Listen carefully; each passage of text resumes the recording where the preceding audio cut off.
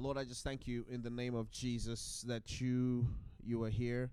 You desire to be with us, and I pray that even as this is the last day that we're going through this, that God, you just let your presence be with us. Holy Spirit, I invite you. You are welcome in this place, and my desire is that we would have ministry in this class today. And I just thank you that you've gone ahead of time and you've already set this table, you've already set this place, and we shall see your work in our midst this morning. I pray for each and every single person here, families represented, and ask you that you would bless each and every single one of them to know the wealth and the depth of your love and to walk in it. I praise you because you are a good God, and I honor you for it. There's nothing that we have that we would give to you that is worth a payment of all you do and all you've done for us. And so we praise you and we worship you in Jesus' name. Amen. All right, Mark chapter 16, which is the theme of what we are doing. And I just want to sort of do a summation before we get into this last portion. What I would like to do today is do less talking and a little bit more doing, because I believe that you can only teach so much, and at some point you've got to let the Holy Spirit just have his way. And so we're going to be doing some praying today, and just allow the Holy Spirit to have his way. So if you would please, Mark chapter 16, I do believe it's verses 17 and 18. Am I on? Yeah. These miraculous signs will accompany those who believe. They will cast out demons in my name, and they will speak in new languages. They will be able to handle snakes with safety, and if they drink anything poisonous, it won't hurt them. They will be able to place their hands on the sick, and they will be healed.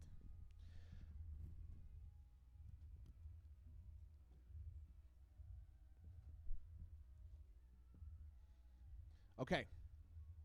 So one thing that is key here in the scripture that we're reading in Mark is you don't ever forget this part. Signs follow believers. Believers don't follow signs. Okay? Signs follow the believer. Believers don't follow after signs. Believers follow after the one who gives signs, which is God. Okay? And don't forget that equation. So in all the things that you're going to do, because what I'm believing God for is that there's an activation of gifts within us, and as that activation of gifts is because of you as a believer following after God, and as you follow after God, then the signs will follow you. And we talked about the miracles, and we talked about tongues, and then Pastor Ken talked about healing. And so today we want to talk about deliverance. Okay, so central to deliverance is this one thing that we've got to grab a hold of. It's so simple, and yet it is a complex matter. The battle of everything that has to do with deliverance is in the mind. Okay?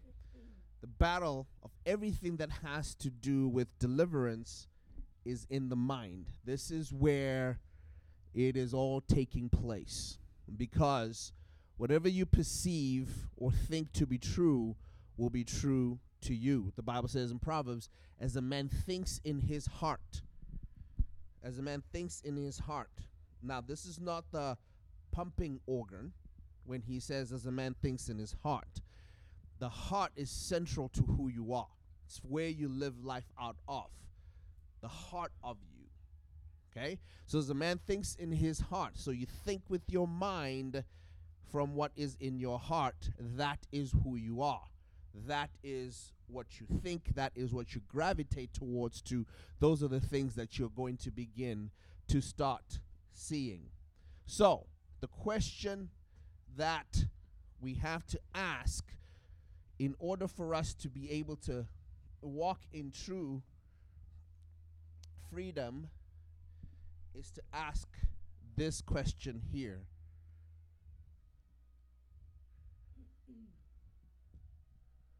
Who are you? You want to have a crack at it?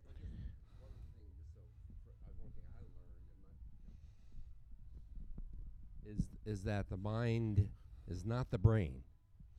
That's not your brain. Your mind is who you really are. Just so we clear that up. Is that okay? Okay. Here, hold this.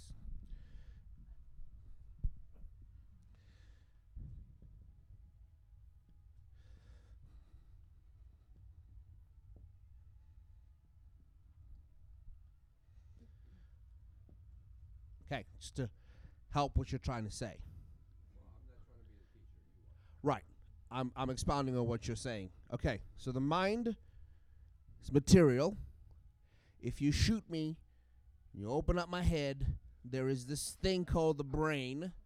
If you take it out, the immaterial portion of my mind is also gone. So the mind is made up of material, which is, yeah, the brain. Right? The brain. You can touch it. You can, the scientists will tell you about the things that wires and whatever. Then there's a material portion of it to where I think and process. Okay? So that's what's made out of it. So as a man thinks here is what he's trying to say, that's central to who you are. But the more apt word is the word heart. That's where life is going to flow out of, from the depth of you, from your pneuma, your spirit. Okay, so that's why it's essential for us to understand. I there's so much I was trying to figure out. I mean, I taught this back in Zen, went through classes myself. There's so many different directions we can go on this, and I have been praying and asking God, which one should we walk in? So just bear with. I'm not going to give you all. I can tell you right now, you're not going to get all of it, because then we have to then talk about the makeup of man, being mind, body, and spirit. Talk about the makeup of man, but I'm cutting out a lot, so just bear with me. I'm zeroing in on where I'm believing God is wanting to lead us to. Is that okay? So just trust me for a little bit, and then we'll get to a desired end. Oh, okay. So what's central?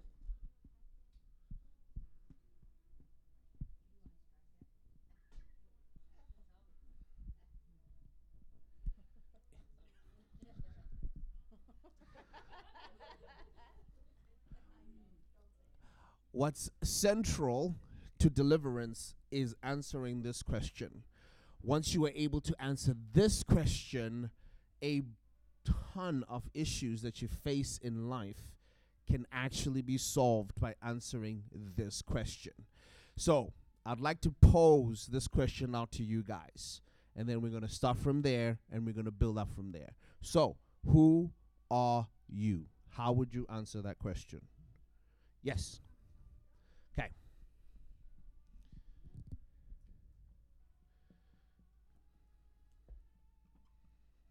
Okay. Anyone else?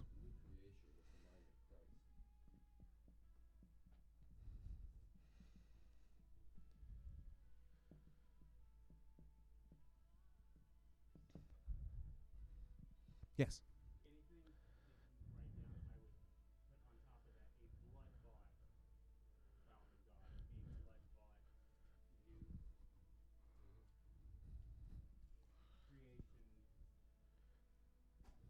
So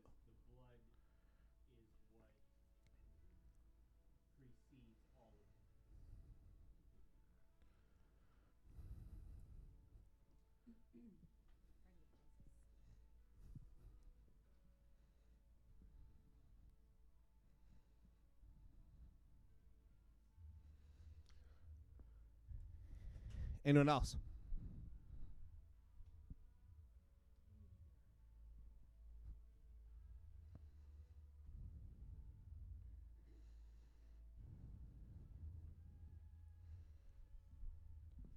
Anyone else?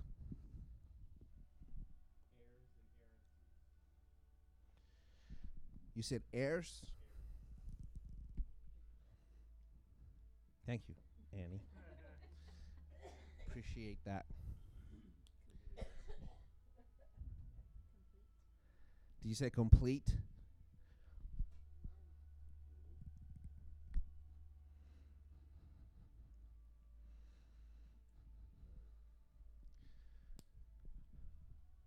Okay.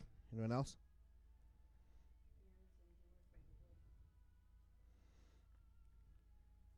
You said hearers and doers.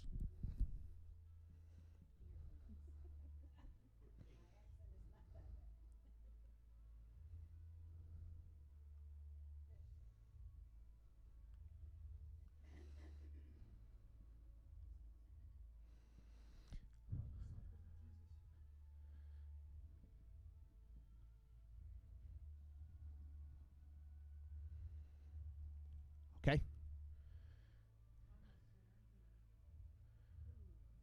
You said what? Thank you, Dabby. Thank you. But don't be mad at me afterwards, okay? You said a sinner who?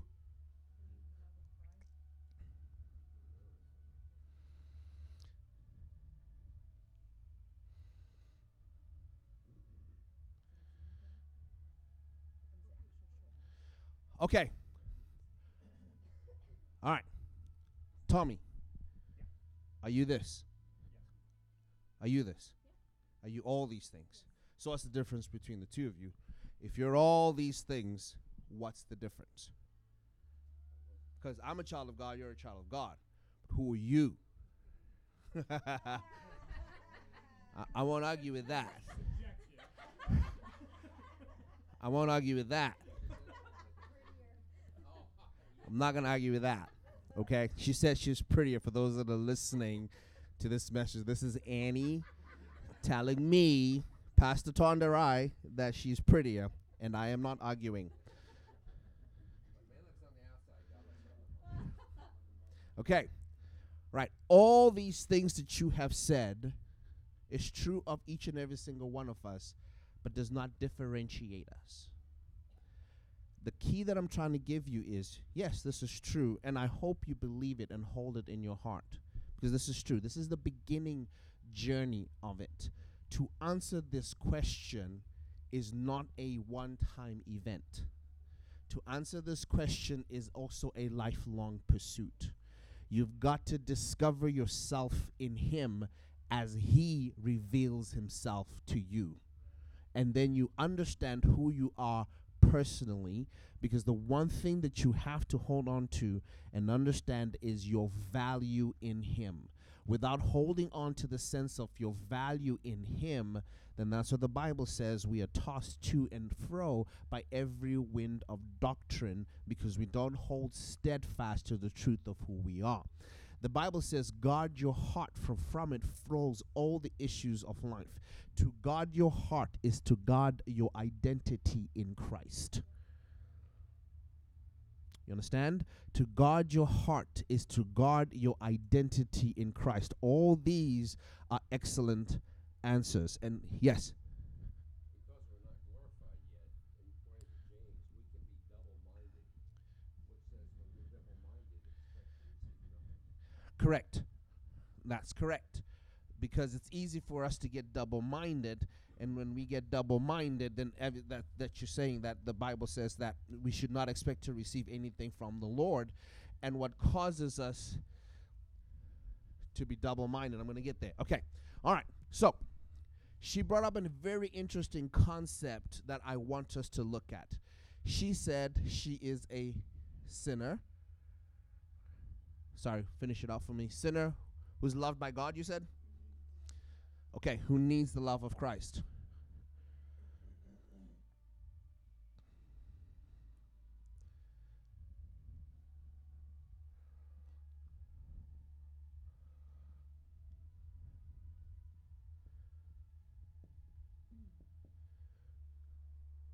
Which one are you? Somebody say both. Okay. There was a sinner, I'm saved by grace. My propensity is not to sin anymore, because I let the Spirit of God live in me. My flesh wants to, Okay. but I'm not that person. Okay. This is the fun part. Okay. Go to 1 John.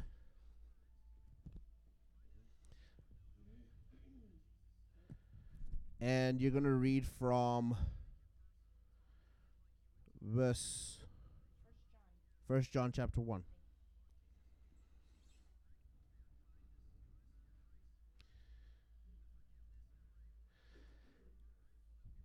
Okay. In fact, just read from verse 1. We proclaim to the one who existed from the beginning, whom we have heard and seen. We saw him with our own eyes and touched him with our own hands. He is the word of life. This is the one who is life itself, who is life itself, was revealed to us, and we have seen him. And now we testify and proclaim to you that he is the one who is eternal life. He was with the Father, and then he was revealed to us. We proclaim to you that we ourselves have actually seen and heard, so that you may have fellowship with us. And our fellowship is with the Father and with his Son, Jesus Christ. We are writing these things so that you may fully share our joy. This is the message we heard from Jesus and now declare to you. God is light, and there is no darkness in him at all. So we are lying if we say we have fellowship with God, but go on living in spiritual darkness. We are not practicing the truth. But if we are living in the light, as God is in the light, then we have fellowship with each other, and the blood of Jesus, his Son, cleanses us from all sin. If we claim we have no sin, we are only fooling ourselves and not living in the truth. But if we confess our sins to him, he is faithful and just to forgive us our sins and to cleanse us from all wickedness. If we claim we have not sinned, we are calling God a liar and showing that his word has no place in our hearts. My dear children, I am writing this to you so that you will not sin. But if anyone does sin, we have an advocate who pleads our case before the Father. He is Jesus Christ, the one who is truly righteous. He himself is the sacrifice that atones for our sins, and not only our sins, but the sins of all the world. Okay. All right. So he's saying what? I'm writing to you that you what? You do not sin. But if you do sin, you have an advocate. You have an atonement that has already happened. If you look at all the epistles and Paul writing on the epistles, he does not address people as this.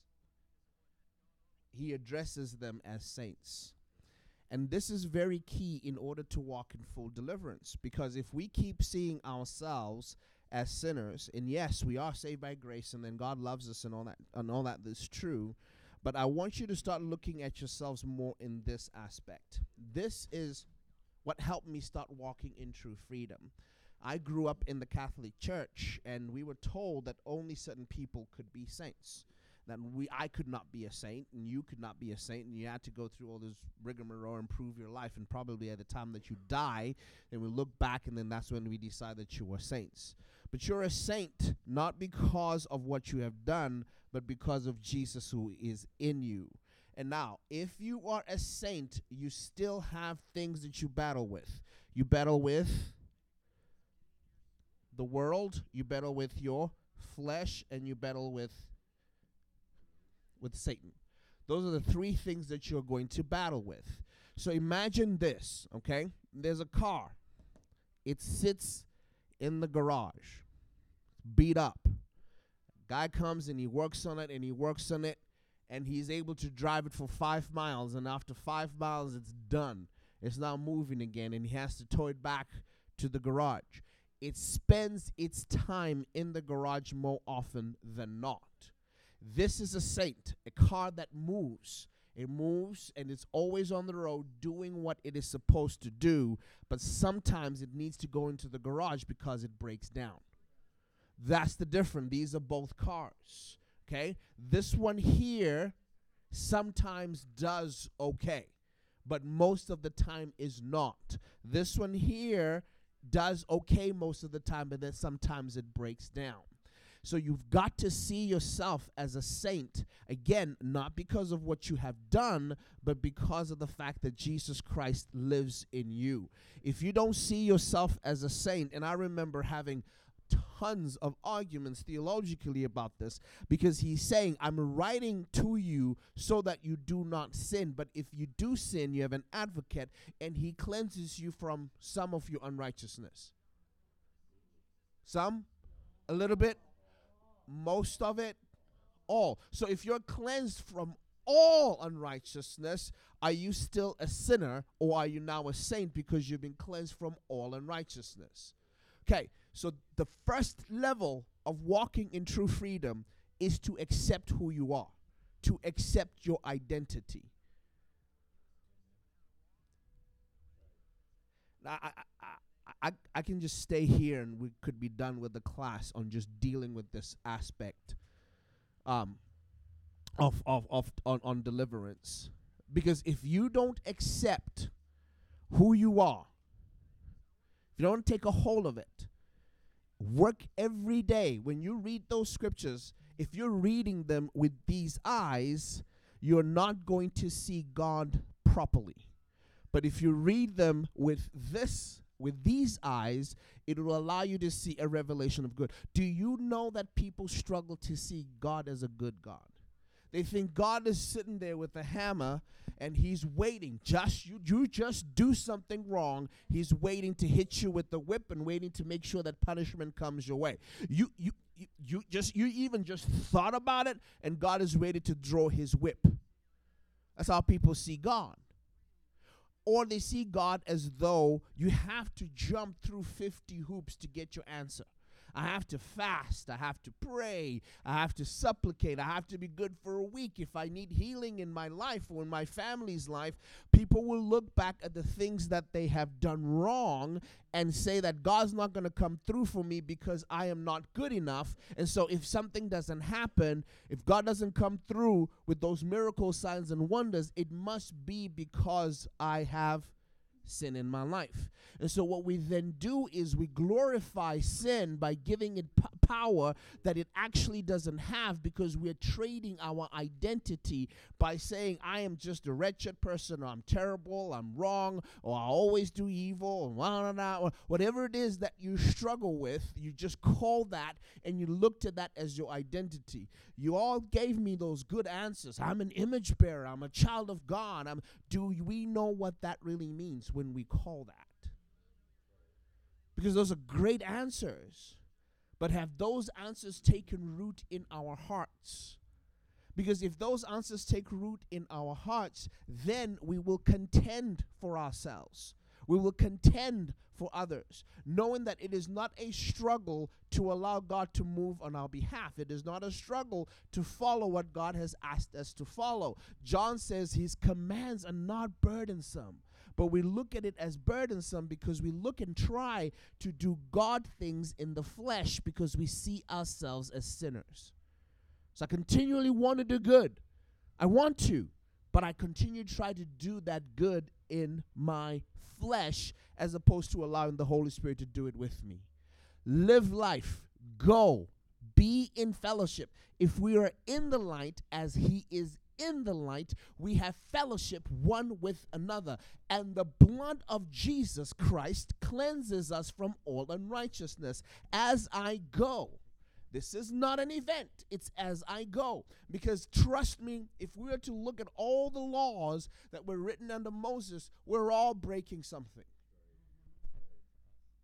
But what gives me confidence is not my ability to stand. What gives me confidence is his ability to stand up in me. No temptation has seized you beyond that which is common to men. But God is graceful. He has given us a way in which we can stand up under it. So which means that you are tempted. You've got stuff that you go through. But God is the one that gives you the ability to stand up under it. So when we talk about having faith in God, we only think about faith in certain dimensions and places. I need faith for healing. I need faith for my rent to be paid. But I also need faith to walk in righteousness. I need Jesus to be strong for me in order for me to walk in true righteousness. So I'm not looking to myself and saying, hey, I got this. I got this. And I'm not looking to myself to say, you know, I'm gonna be good. I'm working on it. I'm working on it. Oh man, I messed up again. Or you know what? I just mess up. That's just who I am. You know, I just can't handle it. I'm just gonna go and do stuff. I'm just going to go and say stuff. I'm just going to be mean. That's just my personality. It's just the way God made me. And the truth is, that's the confession that is on our lips and our minds. We judge ourselves and we call ourselves by those things. And now because we are in that place, then it is easy for us to fall into a place of manipulation. Listen to me. The person who is deceived does not know they are being deceived. You cannot say that, Wednesday is my deception day, so don't talk to me on Wednesday because that's the day I get deceived. So just keep me out of that loop and conversation on Wednesdays. You don't know. You're walking in something right now. Each and every single, I'm in my opinion box. Each and every single one of us walk in something we believe to be absolutely true, and it is a lie. Each one of us. There's something we hold and we think, yeah, I'm so right. I'm so wrong. But we're so convinced about it. And that's why deliverance is difficult. Because in my mind, I'm walking in absolute truth. And yet I'm under deception. Okay? So here are the three things that we're fighting against. The world, flesh, and Satan. Let's look at that for a second.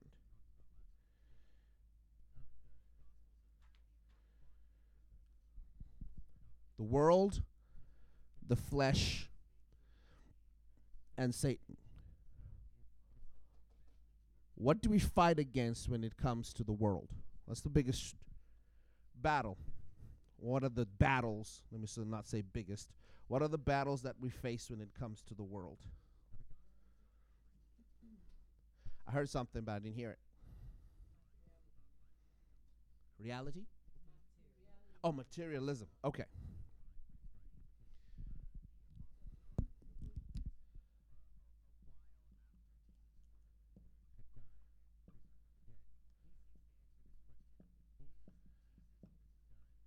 Somebody say something else. Culture.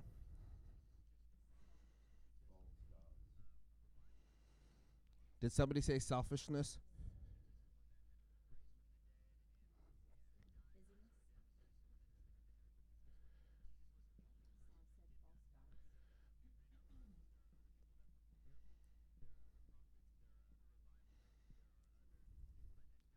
Okay.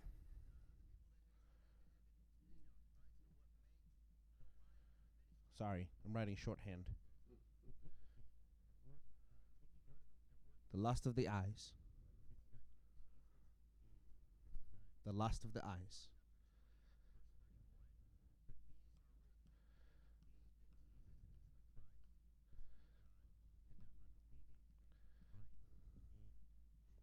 This is in John, 1 John. Read the whole book. You'll find it. The lust of the eyes, the lust of the flesh, and the pride of life.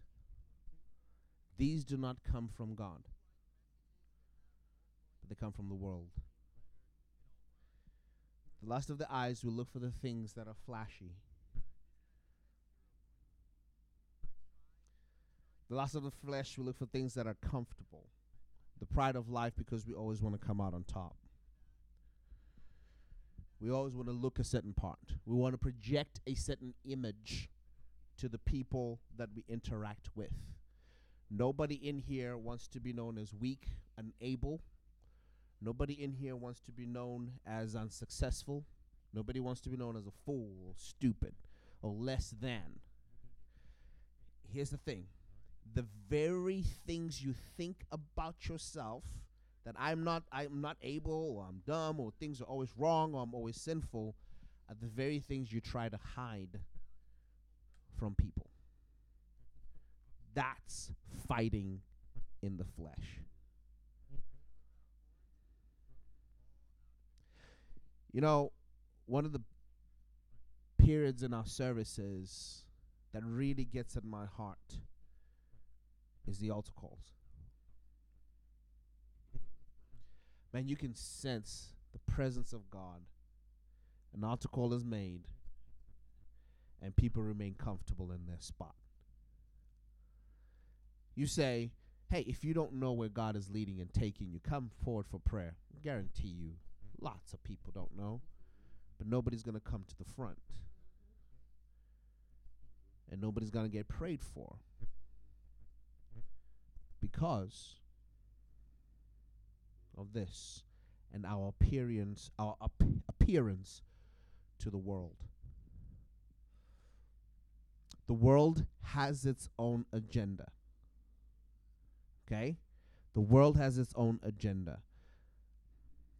Jesus in John says, the prince of this world has no hold on me. And he's talking about the devil. We'll get into that. He's talking about that has no hold on me because he has deceived so many that they walk in death. And the way to defeat this is not to walk in a defeatist attitude. Listen, when you signed up for this thing, you signed up to be in a battle. Okay, when you said, Jesus, come into my life, have your way. More so when you said, use me, Jesus, I give you my life, use me, you are signing up for battle. Satan does not care about you and I, but he cares about hurting God. And the way to hurt God is to hurt those whom he loves. So he is then after us. We've got our flesh. Romans chapter 7. We have the sin nature. Paul writes and he says, every time I want to do good, evil is right there with me.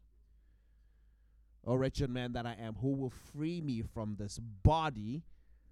And he says, praise be to God for his son, Jesus Christ. And here's what's important for you guys and me to understand about our identity. I'm still on identity. I haven't moved. Here's what's important.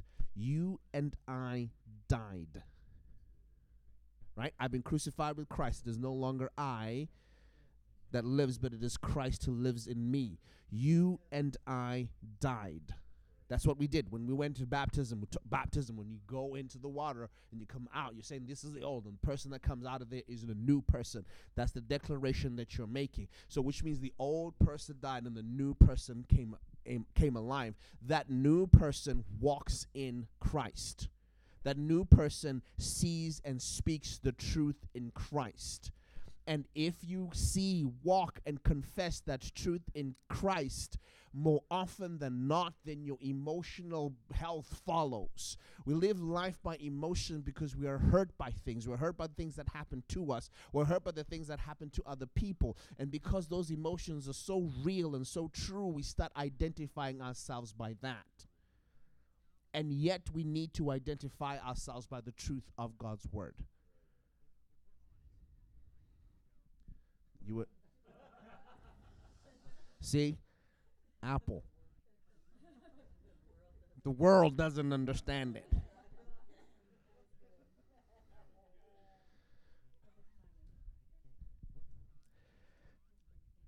You know, I say this, and I'm trying to put the amount of weight I can possibly put on what I'm trying to teach here. I could start just going through different scriptures in my mind, but you have to make that decision that I am in Christ and he is me, and I in me, and I am one with him. Because what the Bible says about you, that you have become you have become the righteousness of God in Christ Jesus. Yes, you, the one who has those thoughts that you have and those struggles that you have and those things that you're doing and those attitudes that you're carrying, you have become the righteousness of God in Christ Jesus. And if I accept that, and I walk in that, I will eliminate so much weight from my life because of the fact that I've accepted that truth. But if I continually walk in judgment of myself as though righteousness is my job, I will continually fall. You will not be able to achieve righteousness by yourself. Never. You will not have a perfect day. Never. You cannot. You cannot have a perfect minute. It's not possible. But the Holy Spirit in you can have a perfect minute, can have a perfect hour, can have a perfect day. Because as I walk and I'm in fellowship with him, I walk in the light. I'm not in darkness. You are walking in light.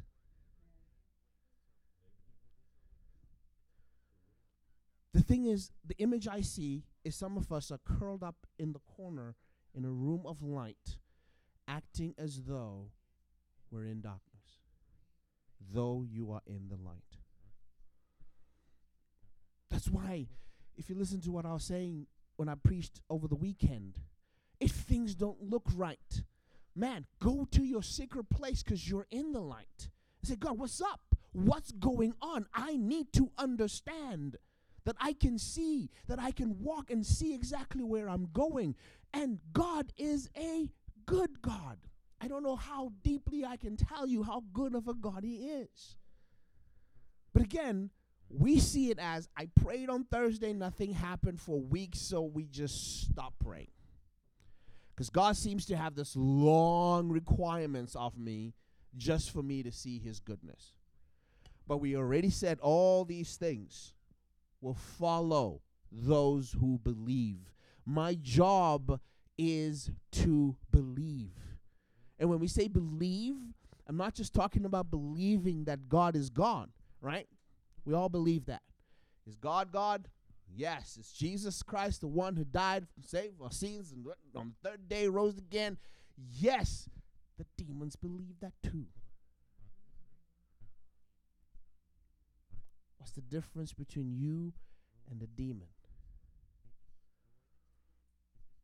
You walk in it. You are in the light. The demon is not in the light. You are in the light. You know, again, my opinion box. I'm starting to believe, you know, the scripture says, be ye holy even as your heavenly Father is holy, or be perfect even as your heavenly Father is perfect. It's telling you, to me, it's a position as opposed to a command. That the Holy Spirit is in you, so you are perfect as your heavenly Father is perfect. You are holy as your heavenly Father is holy. Not because of you, but because you have his Holy Spirit on the inside of you. Oneness. I believe that's what that scripture is talking about, oneness. It's saying the Holy Spirit who's holy in you is as holy as God is holy. And you can approach the throne of God. You can approach the throne of God. This is what I'm saying. That your power is not in the miracles, it's not in the signs. They're just going to follow you. It's just going to happen. But your power is the name of Jesus and the authority that you can go into the throne room of God and you can make petition by the power of the Holy Spirit, and you say, okay, God, listen, for this city, I have a burden for this. I have a burden for something. The thoughts of our minds cannot continually be about things that are of this world. I'm worried about my rent. I'm worried about my finances. I'm worried about my clothes. I'm worried about the interview. I'm worried about the job. I'm worried about my kids. I'm worried about the food I'm going to eat. I'm worried about my calories. I'm worried about my weight. I'm worried about, and here we live. Here we live. Does anybody ever say, I'm worried about the righteousness of Oklahoma. I'm worried about the righteousness of America. I'm worried about the sin that I'm continually seeing. I'm worried about that. In your fight against sin, you have not contended until the place of death. And so because your mind is set on these things that are happening here, then it is difficult for us to experience true freedom.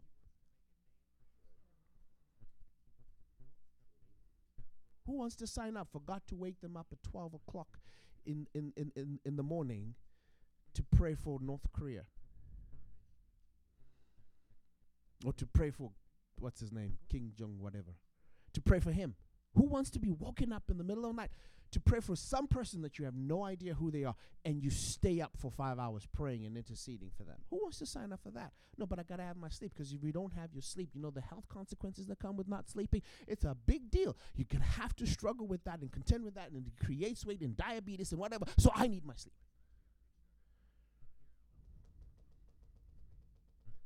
We're thinking about the world. thinking about the flesh.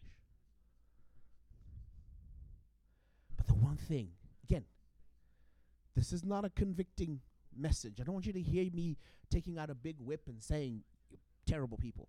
I'm saying you are better and greater than you think because of the one who is in you. Greater is he that is in you than he that is in the world. Greater. I'm saying walk into your freedom. Let your mind begin to take hold of your identity and know that, man, God, what is there for me? What do you want to do for me? What do you want to do in me, through me? What is my life going to represent? And as you continually go on that journey and search, I am telling you, God is going to open so much doors for you that you're going to see his greatness. This not without a fight. The presence of the Spirit of God walking with you does not equate the absence of trial or the absence of tribulation. Rather, it means that there is more of it, and all God wants to do is show his glory. And the reason he wants to show his glory through you, so you're going to have to go through a struggle. You're going to have to go through a moment where things are difficult for God to say, now let me show you how I do it. And then he shows you and he reveals himself and you know him at a greater level.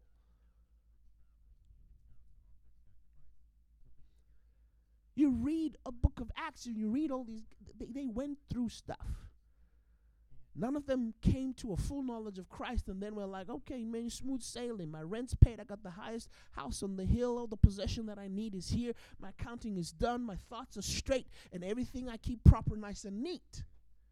No, it's a battle. It's a continual battle. And we're going to talk about how to battle that.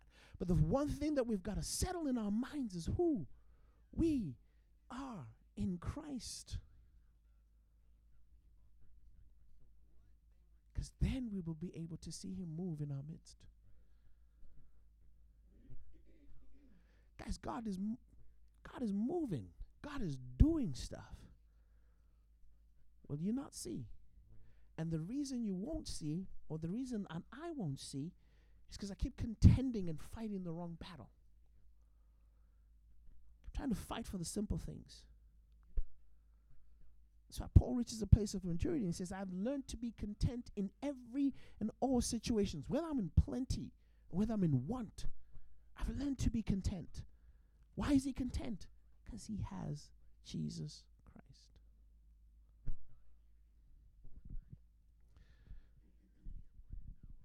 Okay.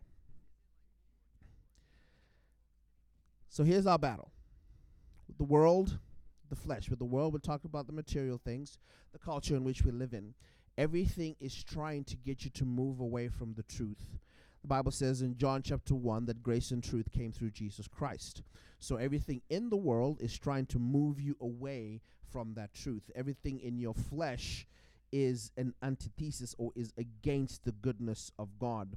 And in order for us to walk in the goodness of God, we have to come to a place in which we accept that Jesus in us is greater. There's no condemnation to those who are in Christ Jesus, who walk not after what the flesh is calling, but who walk after the Spirit, which means that my desire and my job is to always continually desire to walk after the Spirit, to continually pray that God shapes my desires, so that my desires become his desires. Because right now the things that I desire is pizza and spaghetti and movies that are awesome. When's the next Marvel movie? Those are the things that I desire in my flesh. But when I ask the Lord to give me his desire, that they become my desire, then it shifts the things that I'm concerned about. And then I have a burden for a city. I have a burden for a ministry. I have a burden for a person. I have a burden for people. And then I can move in that direction. And again, when I say that, most times I feel like the fear is, oh my gosh, if I start having a burden for the city, now I can't have pizza. I'm going to lose on my pizza. I'm going to lose on the life that I enjoy. I enjoy movies. And you're telling me to give up the movies. No, I'm saying as you have your desire shaped with the Lord, you get the movie and you get the burden. But if you just look at the movie, you never get the burden and you don't move in the direction that you're supposed to move in. And listen, at some point there's some movies you will give up on. It's just natural. And you realize, why did I care about that so much? Okay? So at the end of the day, pursue the things of the Spirit. Desire that God shapes your desire. And in so doing, he will help you to fight in these realms. Okay.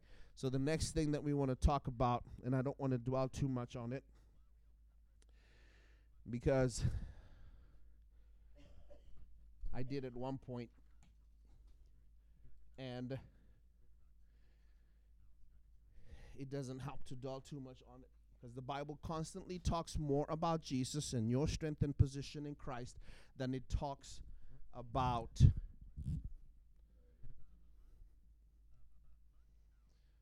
you want to get into demonology, you can, but I believe that it is, again, my opinion box, I believe that it's a futile exercise. It's better for you to know more of God and become innocent of evil, and in so doing you will crush Satan underneath your feet. Okay? But some people want to know about demonology, and some people want to know about Satan and how all that works, and ways of okay. So we're going to touch on it a little bit. All right. So the influence of Satan is by anywhere my notes. What you do to them?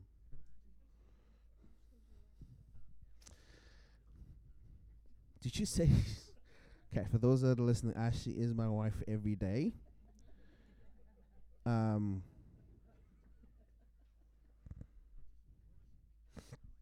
Okay. It is important for us to understand that Satan is not everywhere present. Okay? He's not like God. He is not equal to God. I know he's called an adversary, but he's not a worthy adversary.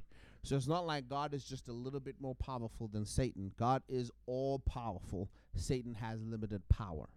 Okay? So it's important for us to understand that. It's important for us to understand that there are ranks and files within that kingdom too, rulers, principalities, and all that. And I really don't want to go deep into it. But again, we wrestle not against flesh and blood. So if you're looking at flesh and blood as your enemy, you have a problem that you're never going to be able to solve. Because flesh and blood is always going to exist in front of you. Okay? If I am your problem, you're not going to solve it. Because you can never get rid of me. I mean, you could kill me, but then Tommy will take my place. Okay? And you're still going to have a problem with people. So when you look at issues and you look at the things that we face as a nation, or you look at the things that you face as a city, the problem is not against flesh and blood. So here's what I want you to understand. Oh, boy. Okay. Each area geographically is governed by some principality. Based on that principality, you will see a lot of such activities happening in that geographical area. For example, there are places that have a lot more prostitution than others. It's not just this place, oh my gosh, is just bad. There's a principality, a stronghold within that area that causes men and women to indulge in such activities. There's also a principality of religion, where people are locked down in religion, don't have a relationship with God, but are locked down in religion in which they practice the things of God, but do not move in the name of Jesus. And they hide things. Because again, I'm always going to present myself as this image to you, but in the secret place, I am something else. I am doing something else. Spirit of religion. So those things can govern areas and principalities. So as you pray, if you really have a heart for nations, if you really have a heart for cities, if you really develop a heart for people in different places, you will understand these things, and it will help you to pray accordingly. Because your battle is not against flesh and blood, but against principalities, Ephesians chapter 6. So I think it is essential for us to understand there is a battle, and we have a part to play in it. And the battle is wanting to what? Take control of your mind. Because then if you think a particular way, you will act in that particular way. Okay? I'm not going to get into the level. Some people, I know about them, but get into the levels, which demon is smaller than which one. We won't get into that. But what I do want to get into is Satan's way in which he tries to get to us. Number one, Satan is a tempter. Did I spell that right? Okay. Annie, 1 Thessalonians 3 and 5. Satan is a tempter. Because of our nature, having a sin nature, and because of the world we live in,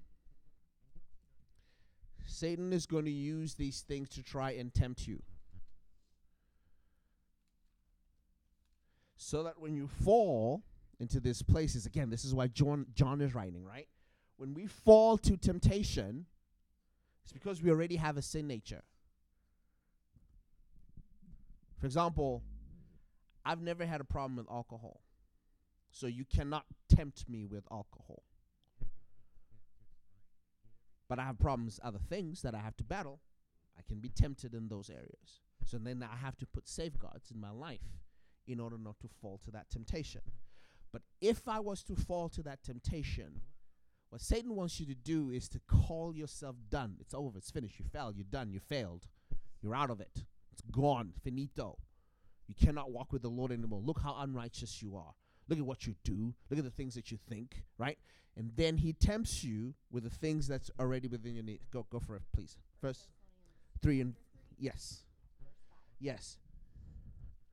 That is why, when I could bear it no longer, I sent Timothy to find out whether your faith was still strong. I was afraid that the tempter had gotten the best of you and that our work had been useless. Okay. He was afraid that the tempter, which is Satan, had gotten the best of them and that work is useless. Now, again, if we remember, they're demons, principalities, blah, blah, blah, blah, blah, blah, blah. So it's not like Satan is in every place, but you have principalities and all that and demons that are in different places. So the tempter then getting to them, and then the work is undone because they have fallen into temptation. And so then John writes and he says, listen, I'm writing to you that you do not sin, but if you do, he doesn't write it in this tone. I'm writing to you so that you do not sin. And if you do, oh my gosh, we've got to fix this. This is a big problem that we've got. It's a big issue that we've got to take care of. He's saying, I'm writing to you that if you do, there is a way out. 7 times a righteous man falls. How does it end? 7 times he? So the one who stays down is the one that is unrighteous. Do you understand? The one who stays down, again, we're going back to identity. We're always going to go back to identity. The one who stays down is the one who's unrighteous. But the one who's righteous gets up. Why do you get up? Because of the fact that you believe in the work and the power of Jesus and what he has done on the cross. When he says he died for your sins, it's not the ones that you just thought of. It's not the ones that you committed yesterday. It's even the ones that are in front of you. I'm showing you your power. Now, when I say these things, I've been accused of saying, yeah, you know what? You give license to people to just go do what they want. Well, if you're going to go do what you want and just sin like that, you do not love the Lord. Because nobody who loves the Lord can just decide, you know what, party up in here, and I'm just going to go do what I want. You contend. But I'm saying in your contention, understand that you're actually fighting from a position of strength and not weakness. That should you fall, you want to get up. So he's going to tempt you, right? But remember what the Bible says, no temptation has seized you beyond that which is common to men. One of the most freeing things in my life is to understand that somebody else has a struggle just like I do. So what the devil's going to try and do is isolate you. And you think your problem is just common to you. Yes.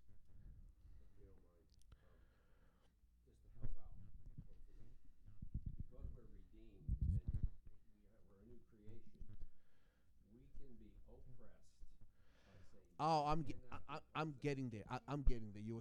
You're so way ahead of me. It's actually in your notes. I'm going note by note. You're going way ahead. Okay, you're going way ahead of me. I'm coming. I'm coming. Okay. All right. So, again, no temptation has seized you beyond that which is common to men. That means every temptation you are facing is a common temptation. There's no one that, oh my gosh, the temptations that I face are much greater. No. Everybody faces temptation. It's common. But God provides the way. What's the way? Jesus is the way. To live in the Word with wisdom and understanding.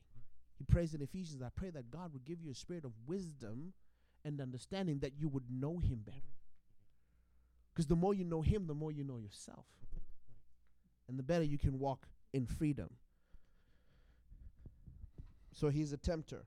Number 2, He's an accuser. Which part? Which one? I just spit them out. Which one?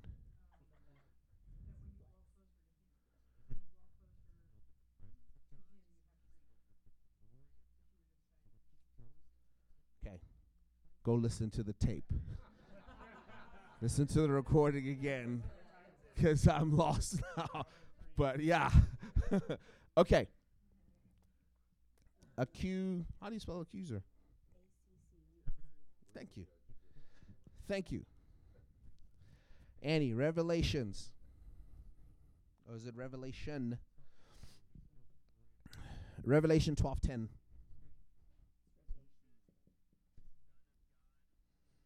Revelation 12:10.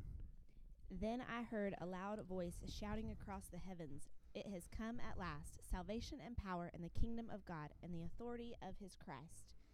For the accuser of our brothers and sisters has been thrown down to earth, the one who accuses them before our God day and night." Okay. Thank you.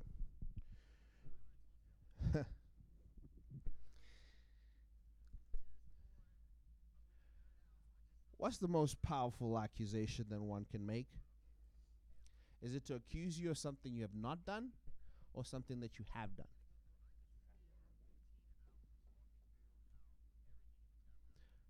Remember that. Remember that. He's the accuser of brethren, to accuse you of something that you have done. My wheels are turning. Where is this scripture?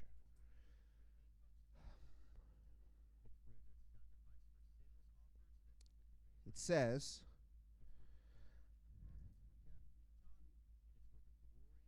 that this is one that has been plucked out of the fire. Tommy, I'm going to give you a job. Can you Google the scripture?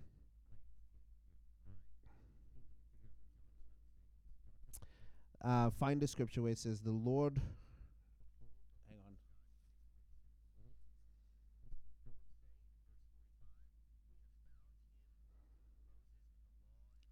It says, is this not one plucked out of the fire? You guys are getting this fresh from heaven, guys. Is this not one who's plucked out of the fire? Yeah, all right. Zechariah chapter 3, verse 1. Then he showed me Joshua the high priest standing before the angel of the Lord, and Satan standing at his right side to accuse him. The Lord said to Satan, the Lord rebuke you, Satan. The Lord who has chosen Jerusalem rebuke you. Is not this man a burning stick snatched from the fire? Now Joshua was dressed in filthy clothes as he stood before the angel. The angel said to those who were standing before him, take off his filthy clothes. Then he said to Joshua, see, I have taken away your sin, and I will put fine garments on you. Then I said, put a clean turban on his head. So they put a clean turban on his head and clothed him, while the angel of the Lord stood by. And the angel of the Lord gave a charge to Joshua. He had filthy rags before the Lord. Yes. Zechariah chapter 3 and verse 1 through 6.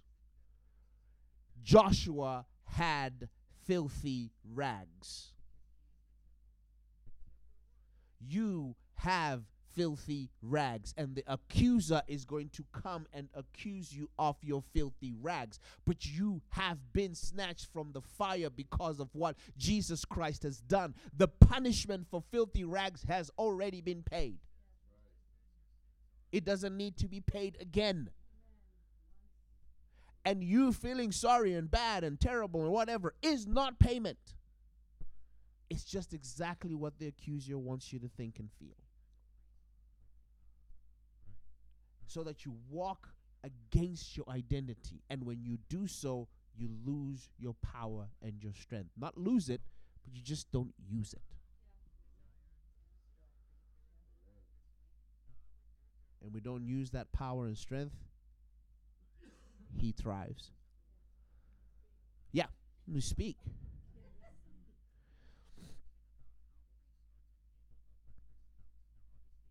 And we say, man, I just have filthy rags. That's all I have. That's all I am. That's all I ever will be. My mama wore filthy rags. I wear filthy rags. My mama before her wore filthy rags. We all got filthy rags in our family. That's all we do. And then we stay there. Yet you have the name.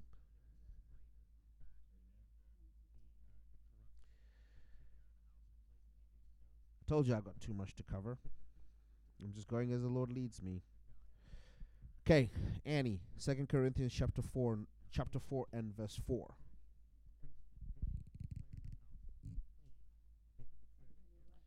Chapter 4 and verse 4.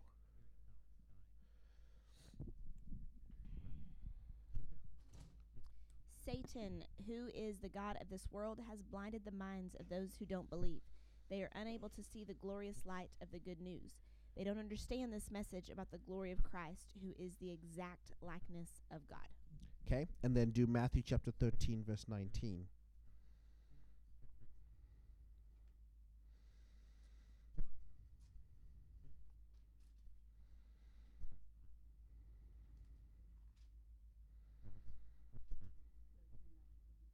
Yes.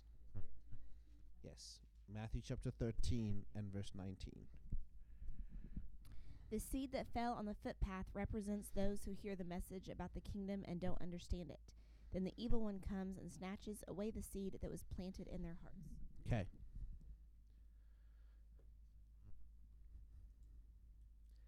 Man, what the enemy wants to do is to take away your desire to see truth.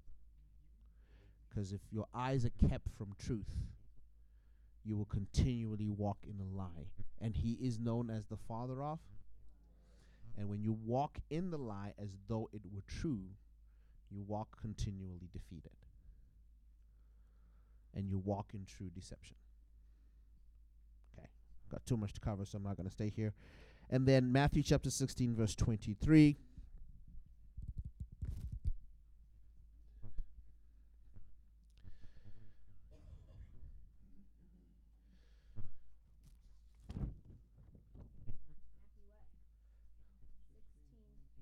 Yeah. 23. Yes. Thank you. Jesus turned to Peter and said, "Get away from me, Satan. You are a dangerous trap to me. You are seeing things merely from a human point of view, not from God's." Okay. David had the same problem when he counted the armies. He was not supposed to, and he did it. He said the devil came, the enemy came, and he infiltrated David's mind, and David went on to count the fighting men. Judas, Satan came, and it says the moment that he ate? I don't know.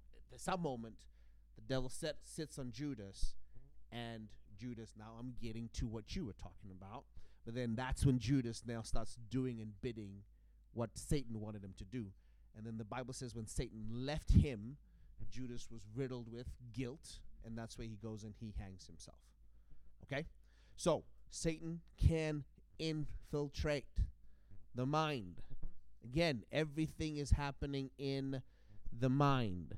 He's going to tempt, accuse, to blind, and to infiltrate. So when you hear people say, get in the word, know the truth, know the truth, know the truth, know the truth, is to keep you in the light, to keep you seeing the light that is in front of you. Your word is a lamp unto my feet, a light unto my path. Without that word, I cannot see. If I cannot see, I am liable to all of these things. We together? Okay. All right.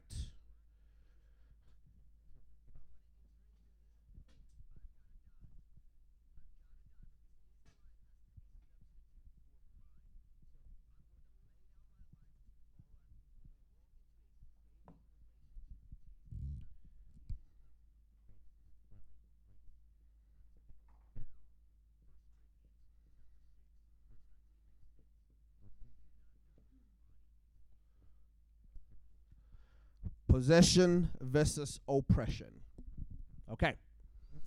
Can a Christian, a child of God, be possessed by the devil? Okay. But they can be. Okay, so I don't have to go in depth with this. We understand the difference between these two. Right? Who do you belong to? Right. The Bible says you were bought at a price. So that means I belong to Jesus, so I cannot belong to two masters. Okay? Now, if somebody does not have Jesus, they can be possessed. Okay? But if you have Jesus, you can be oppressed. And the oppression happens in you believing that which is not true. Everything that we have been covering. When you take hold of something that is not true, then you are oppressed of the devil. So that's when you have depression and you have all these things. You look down on yourself. You're sad. You just walk in no authority at all because you're under the oppression of the enemy, even though you are saved. Okay? So when we talk about deliverance, essentially we're talking Romans 12:1. Right? Do not conform any longer to the patterns of this world. I think that's verse 2, because 1 it says offer your bodies as a living sacrifice, holy, pleasing, acceptable to God. And then verse 2, do not conform any longer to the patterns of this world, but be transformed by the renewal of your mind. And once your mind is renewed, then you can see God's good, pleasing, and perfect will. If you are not seeing God's good, pleasing, and perfect will, that means that you are oppressed. If you do not see the goodness of God, then it is a sign that you're potentially being oppressed, using the very things that are happening within your life. Truth is truth regardless of how I feel about it, regardless of whether I see it, whether I want it, whether I reject it, whether I dance around it, it still remains true. And if I don't see that truth, then it is easy to walk under oppression. Remember what I said. The thing that makes it difficult about deliverance is because when somebody is under oppression, at most times what they see is what they think is absolutely true. And then when you come in with your word and your light, they might not be able to see the light as they should because they are oppressed.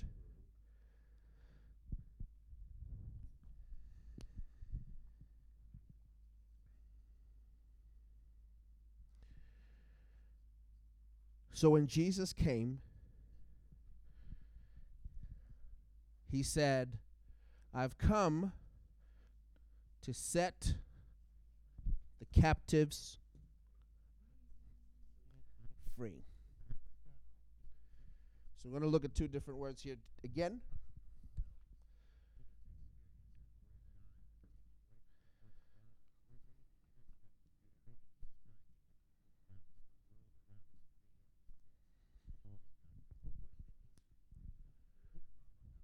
There is a difference between these two things.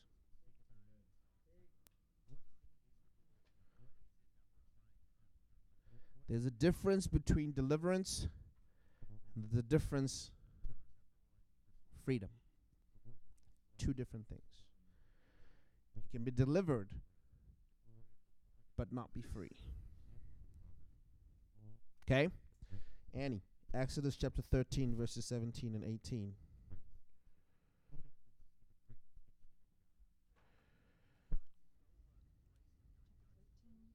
Yes. Exodus chapter 13, verses 17 and 18. When Pharaoh finally let the people go, God did not lead them along the main road that runs through Philistine territory, even though that was the shortest route to the promised land. God said if the people are faced with a battle, they might change their minds and return to Egypt. So God led them in a roundabout way through the wilderness toward the Red Sea. Thus the Israelites left Egypt like an army ready for battle. Okay. I don't know if you can see this. I didn't have time. I should have projected it onto the screen. But this is the journey that the Israelites took from Egypt to the promised land. Okay? If If you go here, very short. But they went all the way. This red mark is what they did to get to the promised land. Right. Were they delivered from Pharaoh? Were they free? Because they then clamored and they said, all we have to eat here is manna. If we're back then when we were with our captors, at least we had steak. We had chicken. Because they were delivered, but they were not free. So now, when you talk about deliverance, so I'm going to teach you as people that will one day be able to pray for somebody. Oh my goodness, it's 10:19.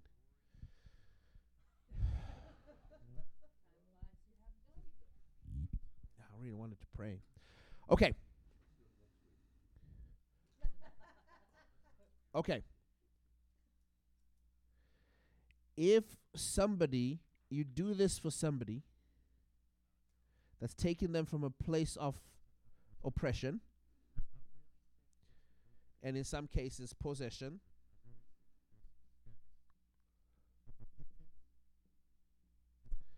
and you take them off of this place and you bring them to a place that is free.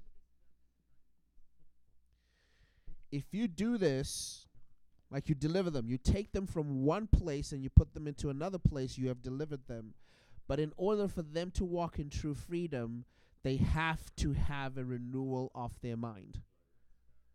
If there is no renewal of the mind, the Bible says when you tell a demon to go into the arid places, it will come back 7 times more because it finds the place clean. When it says clean, it means that there is no living Holy Spirit that is guiding this person to walk in true freedom.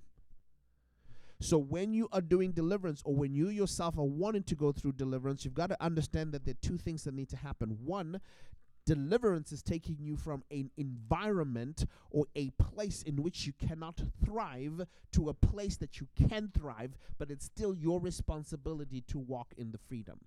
It is not God who's going to magically just somehow do things in your life. Christianity, faith, kingdom, is a responsibility on your part and my part. We don't just lay there and God take over, because God does not remove free will. So you're being taken from this place. So if somebody has a demonic activity, demonic oppression, or possessed of a demon, and you pray in the name of Jesus, go, make sure that once they come here, that they have to understand that they take hold of their own life to walk in true freedom by accepting the teaching, the gospel, and allowing God to show them the way.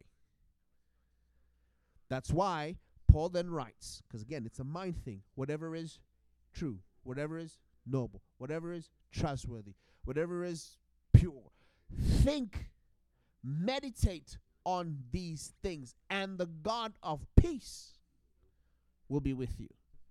So if my mind then is set on what is not true, what is not pure, what is not trustworthy, then in doing so, that's in Philippians, by the way, read the whole book and you find it.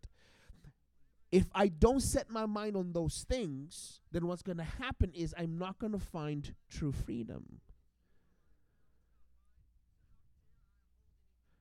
So your job is twofold if you're going to help somebody walk in freedom. You deliver them. If it is oppression, which is mostly what you're going to face, or possession, and you're going to command that spirit, whatever manner it is, to leave. And if it does, the person comes here, don't just go, yeah, great party. No, you know, you're good. No, you got to take responsibility now. Okay? Is that good? Okay. So just remember those 2 things when it comes to that. So I'm going to give you the weapons, and then hopefully we get a little bit of time to pray here.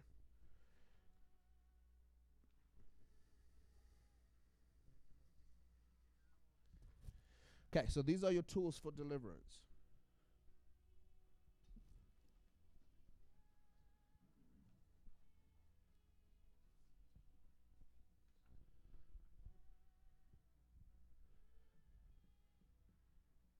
Okay, Ephesians chapter 6 on this one. I'm not going to, it's the longest, so I could actually spend a whole class on it. The armor of God.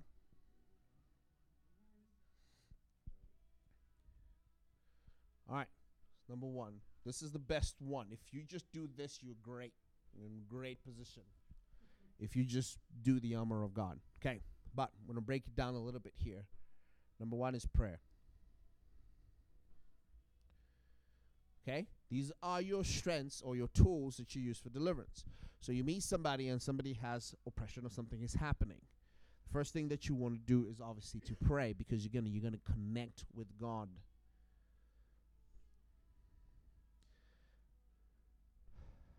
You command things to happen. The power of them happening is the Holy Spirit. Just remember, dunamis, miracle, power that comes from the Holy Spirit. We started that in the first class, right? So I don't have power per se. My authority and power is in the name. And when I do things in the name, then the Holy Spirit does the work. Okay? So I've got to be prayed. I have to be prayed up. Oh my gosh, we don't have time. I was going to tell you some neat stories. But you go and you try to do this and you're not prayed up. It's a battle. You'll overcome, but it's a battle. You know, I've had demons talk back and then accuse me of stuff that I did and say, what do you want to talk to me about? You did this, and then you cower away. When you're prayed up, it's much easier. Okay, number 2 is the Word.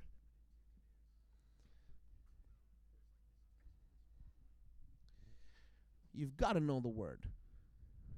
Now, I love the Word of God. I took it upon myself to memorize a bunch of scriptures. It helps. Because what God does is in times when you need Him, He brings those scriptures to remembrance.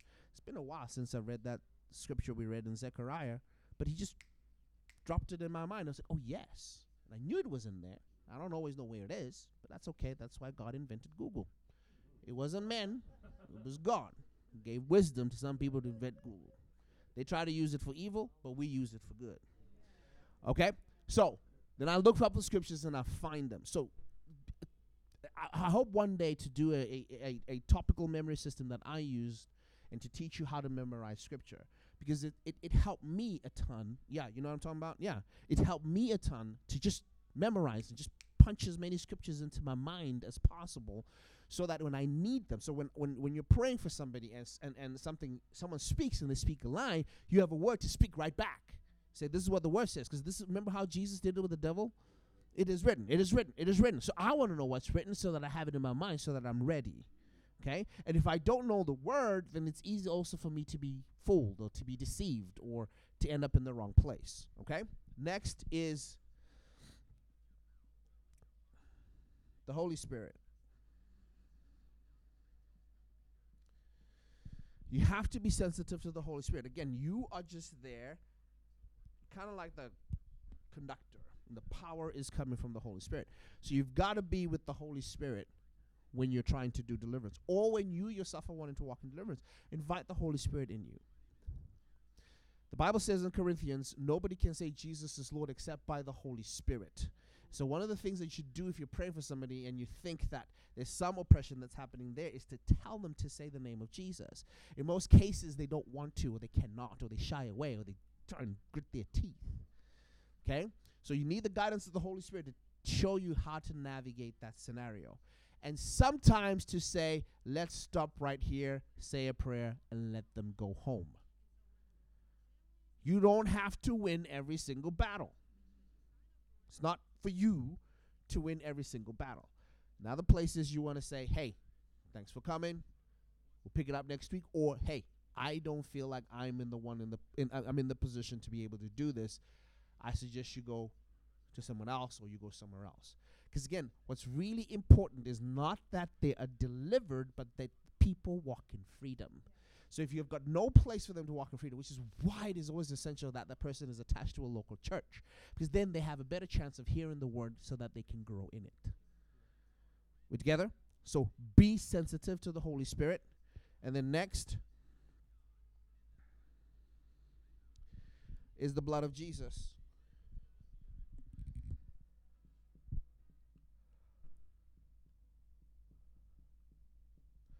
All right, what cleanses us from all unrighteousness? Okay. The life of the animal is in the, your life is in the, okay, so you have the blood of Jesus, and so you want to talk about the blood of Jesus. Now, again, opinion box. You can't throw stones, okay? When the Bible talks about generational stuff that's passed on from parents to children or from grandfathers and grandmothers to the grandkids, okay, sometimes you need to pray the bloodline and plead the blood of Jesus. Now, I'm in my opinion box because some theologians and teachers and preachers and will disagree with me. But I've done it, and I'm so far removed from where my family is because of that. My brother grew up in the same home. He hasn't done it, and he's going through the same things that my grandfathers went through. Right? But I've done it. So I'm speaking for what happened with me. Again, my opinion box. You can't throw stones. Okay? But I believe in it. So I plead the blood of Jesus from the whole generation from my mother and the whole generation from my father, so that I walk in true freedom. Because the Bible does say that the sins of the father's father will come to the grandkids. Okay? Because you're growing up in the same environment. All right. And then after that, the biggest one is the name.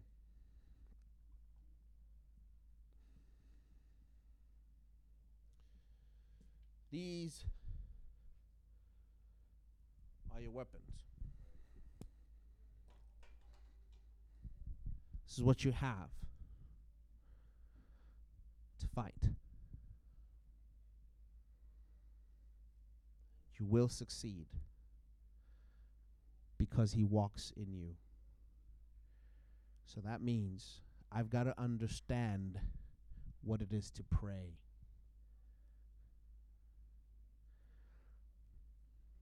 If anyone in here has ever begged the Lord, I'm here to tell you that is not biblical.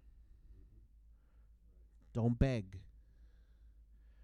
Or if you feel like the more sorrier you get, the more hurtful you look, the more sad you are, then God is going to move. That is not faith. That's manipulation. It works on your earthly parents. It doesn't work with God.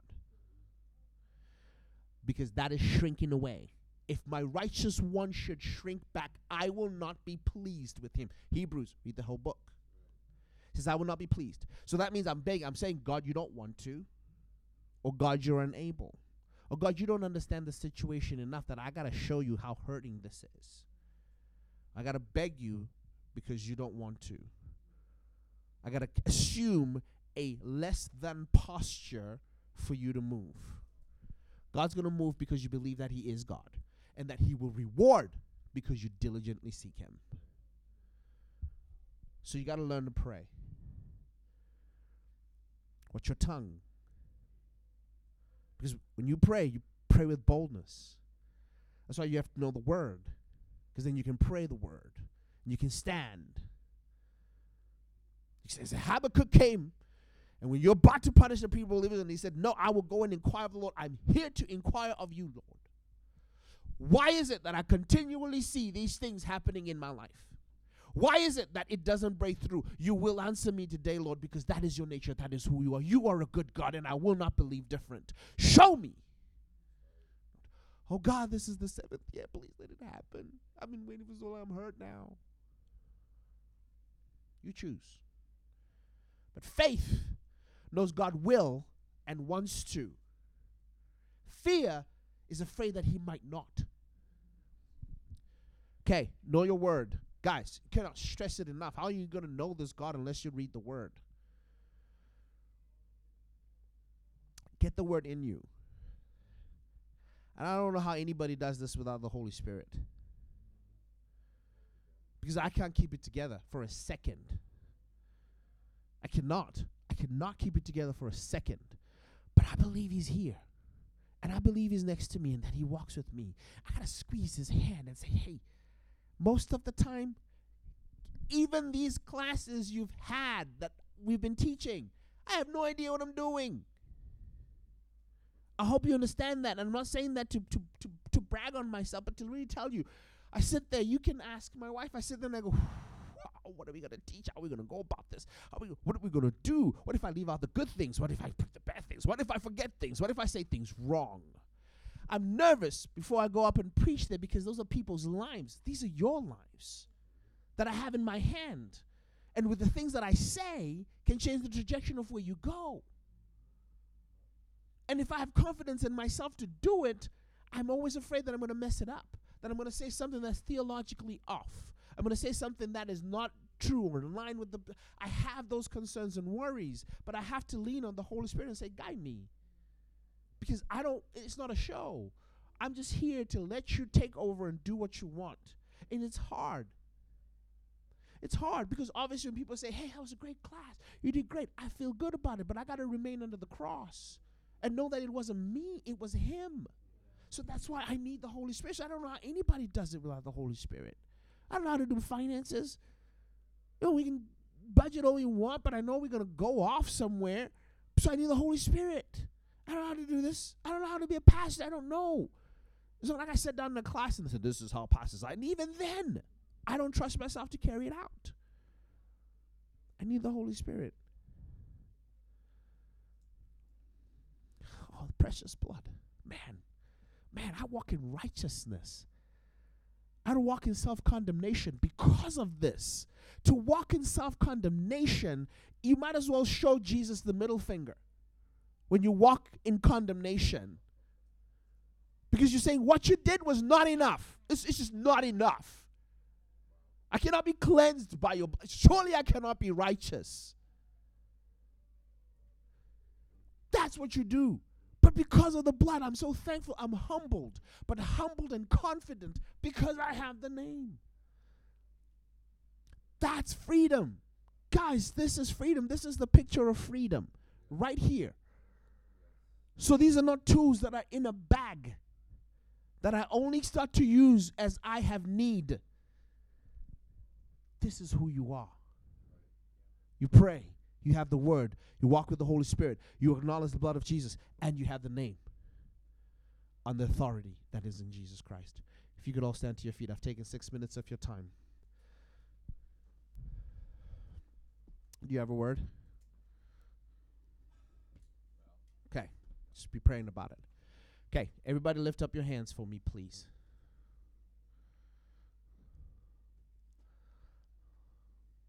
I want you to be in a place of surrender. When you're here because of Jesus being present, not because of me. I am as nothing is. So I want you to open your hearts right now.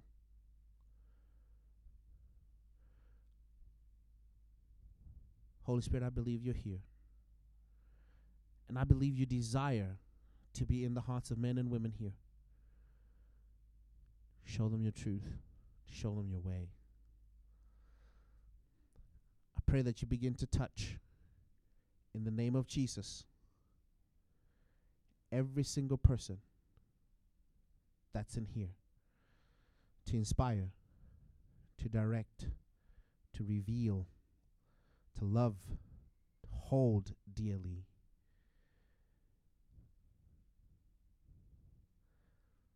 Right now, touch.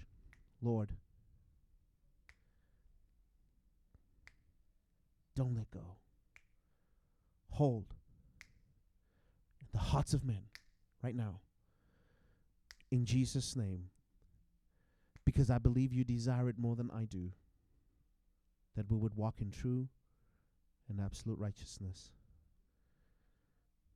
Everybody's hands down. Stay in that attitude of worship. If you're here and you struggle with the love of God, you struggle receiving the love of God, expressing the love of God, just raise your hand up and put it down real quickly. Father, I thank you right now in the name of Jesus that there will be such an outpouring of love for those that have raised their hands. That God, you would minister to that place that's so intimate into their hearts, that you would pour out your love and your grace. Such an outpouring to touch them. That God, they would no doubt anymore, no fear, because perfect love casts out and covers a multitude of wrong. Right now, in the name of Jesus. you're here and you struggle with God as Father, raise your hand and put it down real quickly. See those hands. Father, I thank you in the name of Jesus. Everybody that has raised their hands, that God, you would show the term Father so endearing, that you would lead not as an earthly father leads, just like you have led me. Even though I did not grow up with my father, you have led me, and I don't struggle to see you as a father who leads, who's so loving, who desires to give good gifts to his children, and desires to give them the wisdom to walk in the place that they need to. In Jesus' name. If you struggle with sadness, depression, self-doubt, raise your hand and put it down real quickly. Father, I thank you in the name of Jesus. A peace that surpasses all understanding by your Holy Spirit, just to wash over them.